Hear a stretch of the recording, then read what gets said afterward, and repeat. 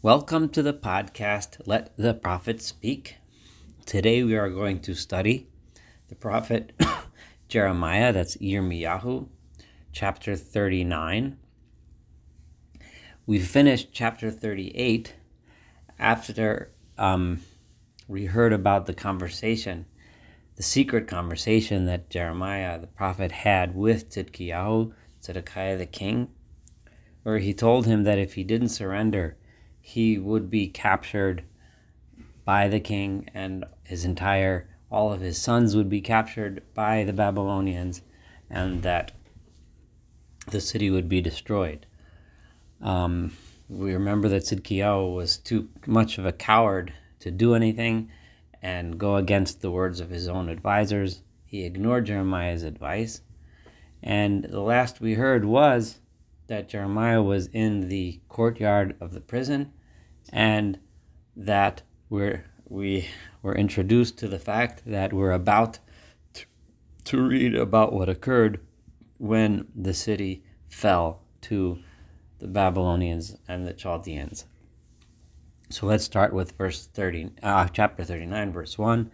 Bashana ha-tishi'it leTzidkiyahu melech Yehuda. It was during the 9th year of the reign of Tzidkiyahu, the king of Judah, B'chodesh ha'asiri, in the 10th month. We know that this is the 10th day of the month of Tevet, the 10th month. Ba Nebuchadrezzar melech Babel, the king of Babylon, Nebuchadrezzar, came, v'chol chelo, and all of his armies, Eli Yerushalayim, they came to Jerusalem, vayatzuru aleha, and they laid siege to the city. That was in the 9th year of his reign. The city held out for almost 2 years. Bi'ashtei esrei shana leTzidkiyahu. It was then in the 11th year of Tzidkiyahu's reign. B'chodesh ha'revi, in the 4th month. B'tisha lachodesh, on the 9th day of the month. Havka'ah ha'ir, the walls of the city broke down. Now, many listeners might be familiar with the fast day of Asara B'Tevet, the 10th day of the month of Tevet, which was the day when the siege was laid upon Jerusalem. Also might be familiar with the fast day of the 17th day of the month of Tammuz, which is the 4th month, as the day when the city walls fell. But here it says that it was the 9th day of the month, not the 17th day, because and the commentaries explain that the 17th day of Tammuz was when the second temple walls fell to the Romans, and people confuse those dates. But it was actually the 9th day of the month of Tammuz that the walls fell in the first temple period, when those walls fell and Nebuchadnezzar, the king of Babylon, conquered Jerusalem. So, verse 3, Vayavo kol sorei melech Bavel, all of the officers of the king of Babylon came, Vayeshvu b'shar ha'tavech, and they sat in the central gate,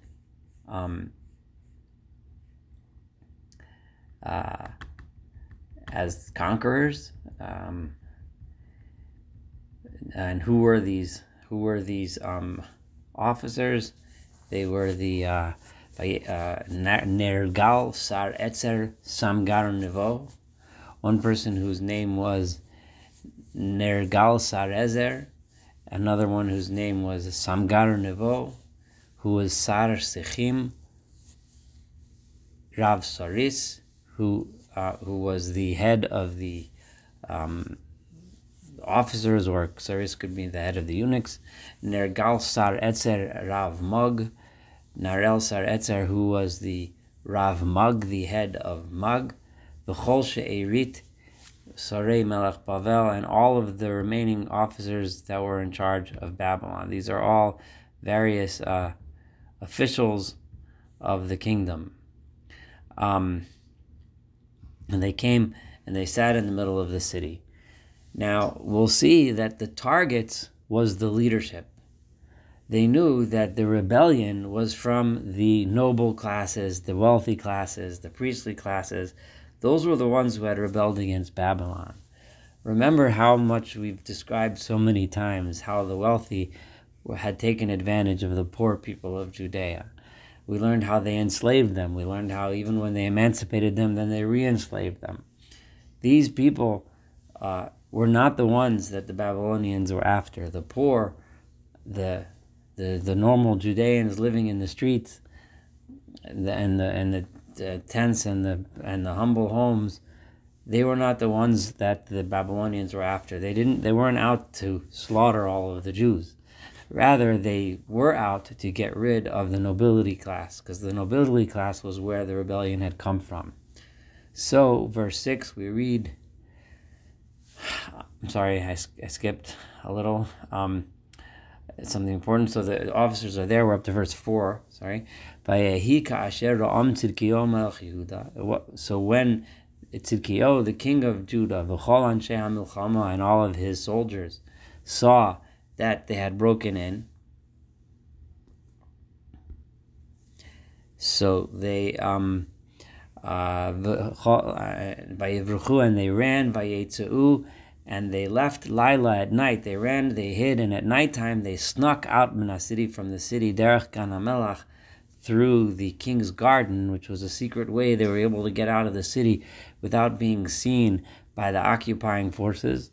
Bishar Bein HaChomotayim, through a gate that was between the walls, Vayetzei Derech Arava, and they went out towards the Arava, the wilderness, the desert. They were expecting to try to escape, maybe set up a camp, a military camp, with the king somewhere out there, and somehow be able to revive the rebellion or find a place to hide until Nebuchadnezzar left. However, that wasn't what happened. Verse 5, Vayirdefu chel kastim acharehem, the Chaldean army pursued them. Vayasigu et Tzidkiyahu, and they captured Tzidkiyahu, the king, Ba'arvot Yerecho, on the plains of Jericho. Vayikhu oto, and they took him, Vayalu el Nebuchadnezzar melech Bavel, and they took him to the king of Babylon, Nebuchadnezzar, Rivlata, who was staying in a place called Rivlat, the Eretz Hamat, which was in the land of Hamat. So that is a somewhat distant from the field of battle.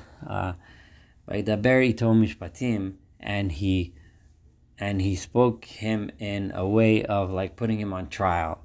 He put Tzidkiyahu on trial. Presumably he put him on trial for having defied the king. Remember, Tzidkiyahu was supposed to be a vassal king to Nebuchadnezzar. He was placed there by Nebuchadnezzar, the king of Babylon, in order to be a vassal and rule over Yehuda. And obviously he didn't do that job very well because he decided to rebel.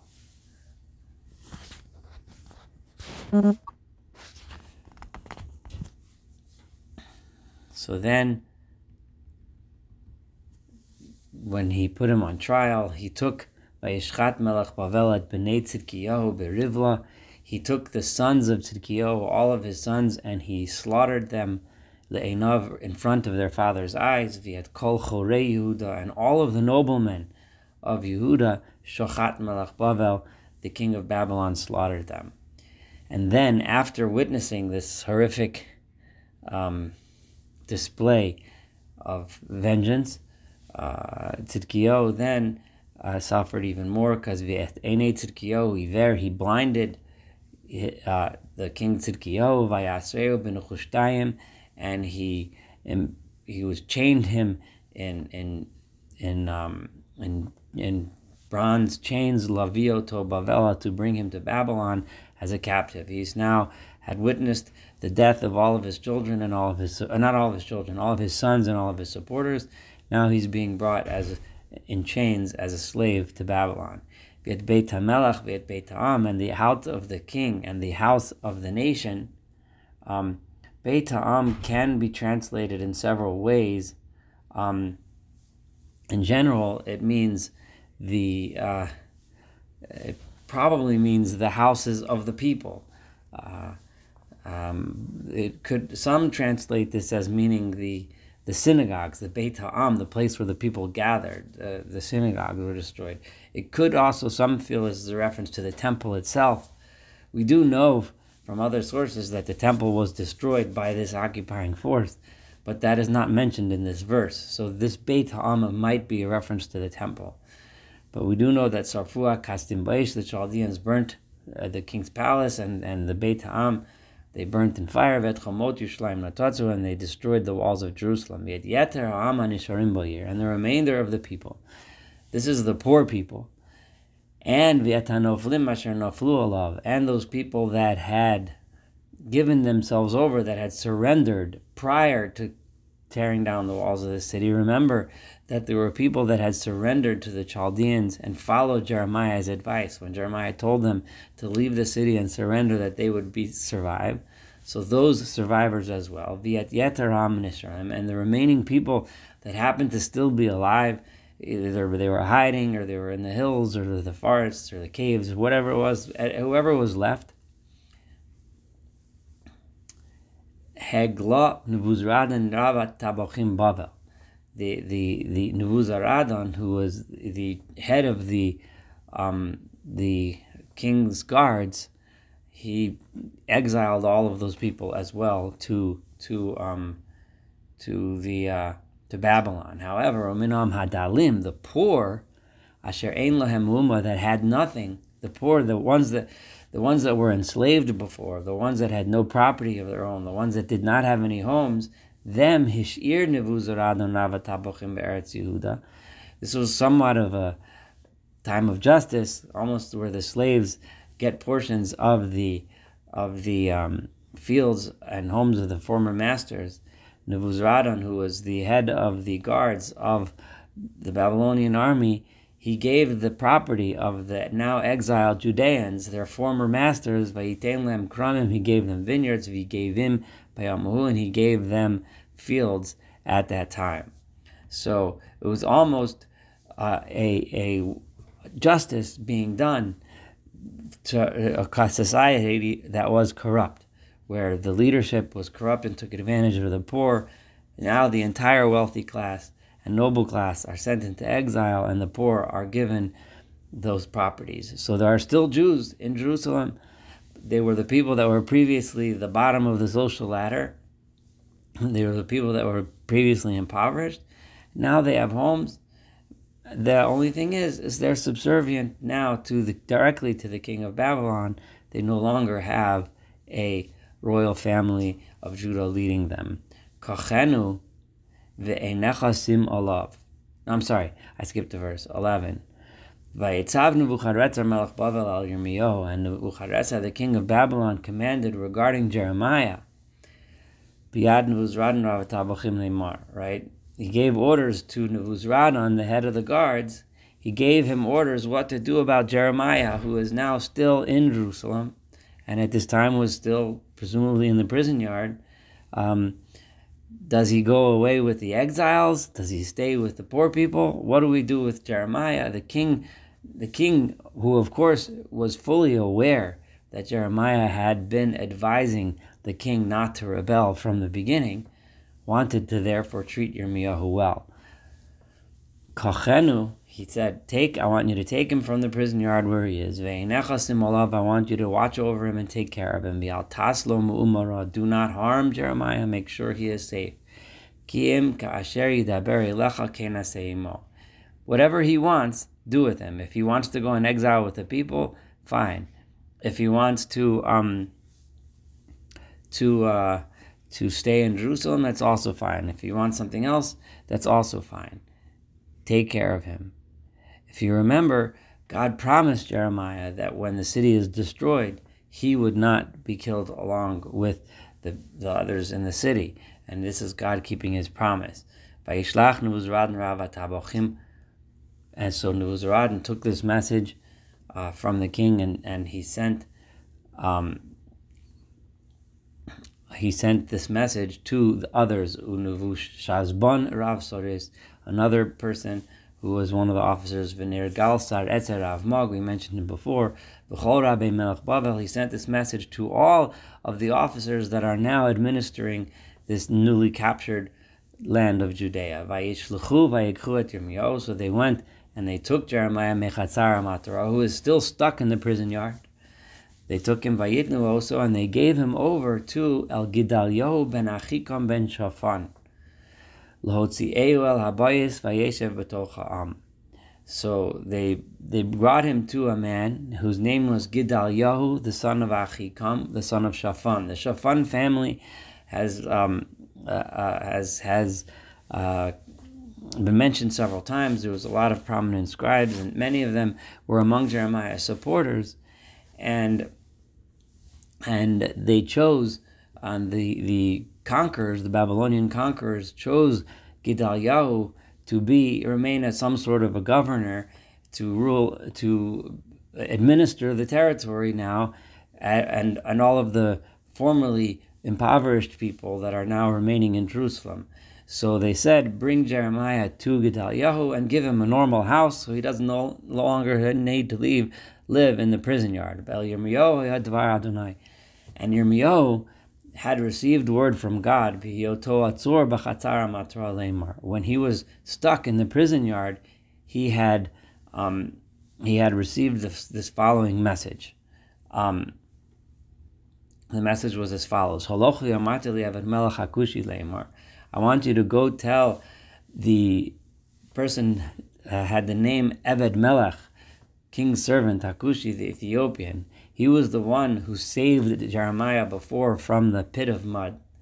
So God told Jeremiah to send the message and go and tell this man, the man who had saved you, tell him the following thing.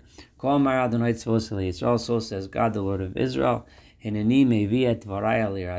about to bring about my prediction, which I spoke about the city Lira'ah in a bad way. I'm going to punish them. The things that I said that could happen that are good are not the things that are about to happen now, because the people didn't repent, so I'm going to bring evil to them. And it's going to happen on this day. You will be there when this occurs. And because you saved me, I'm going to save you, Evet Malach, on that day. No Adonai, says God. And don't worry, you don't have to worry, you will not be given over to the captors, to the Babylonians. You will be saved. I will save you. This is verse 18. You will not fall to the sword. And your own life will be what you rescue from all of this destruction. But you will walk away with your life, because you had trust in me. No Adonai, says God.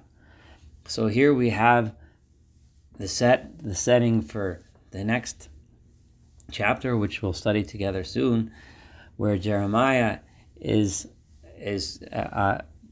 the king of Babylon instructs his officers to listen to Jeremiah's word. Jeremiah chooses not to go into exile with the people that are being exiled, but rather he chooses to stay with the poor people who stayed in Jerusalem even after the destruction of the city, and he then stays with Gedaliahu, who was placed by the Babylonians as an officer to administer this new territory of theirs, or this territory which is now completely the Babylonians. So they leave a Jewish leader named Gedaliahu in charge of these people, with the prophet Jeremiah, with all of the people that used to be the poor, the lower classes of Jerusalem. So there is some hope for some sort of renaissance of the city of Jerusalem and the people of Judah and the Jewish people in that land. And that's where we end chapter 39, but unfortunately things are going to get even worse, which we will read about together when we study chapter 40 and beyond. Thank you so much for studying.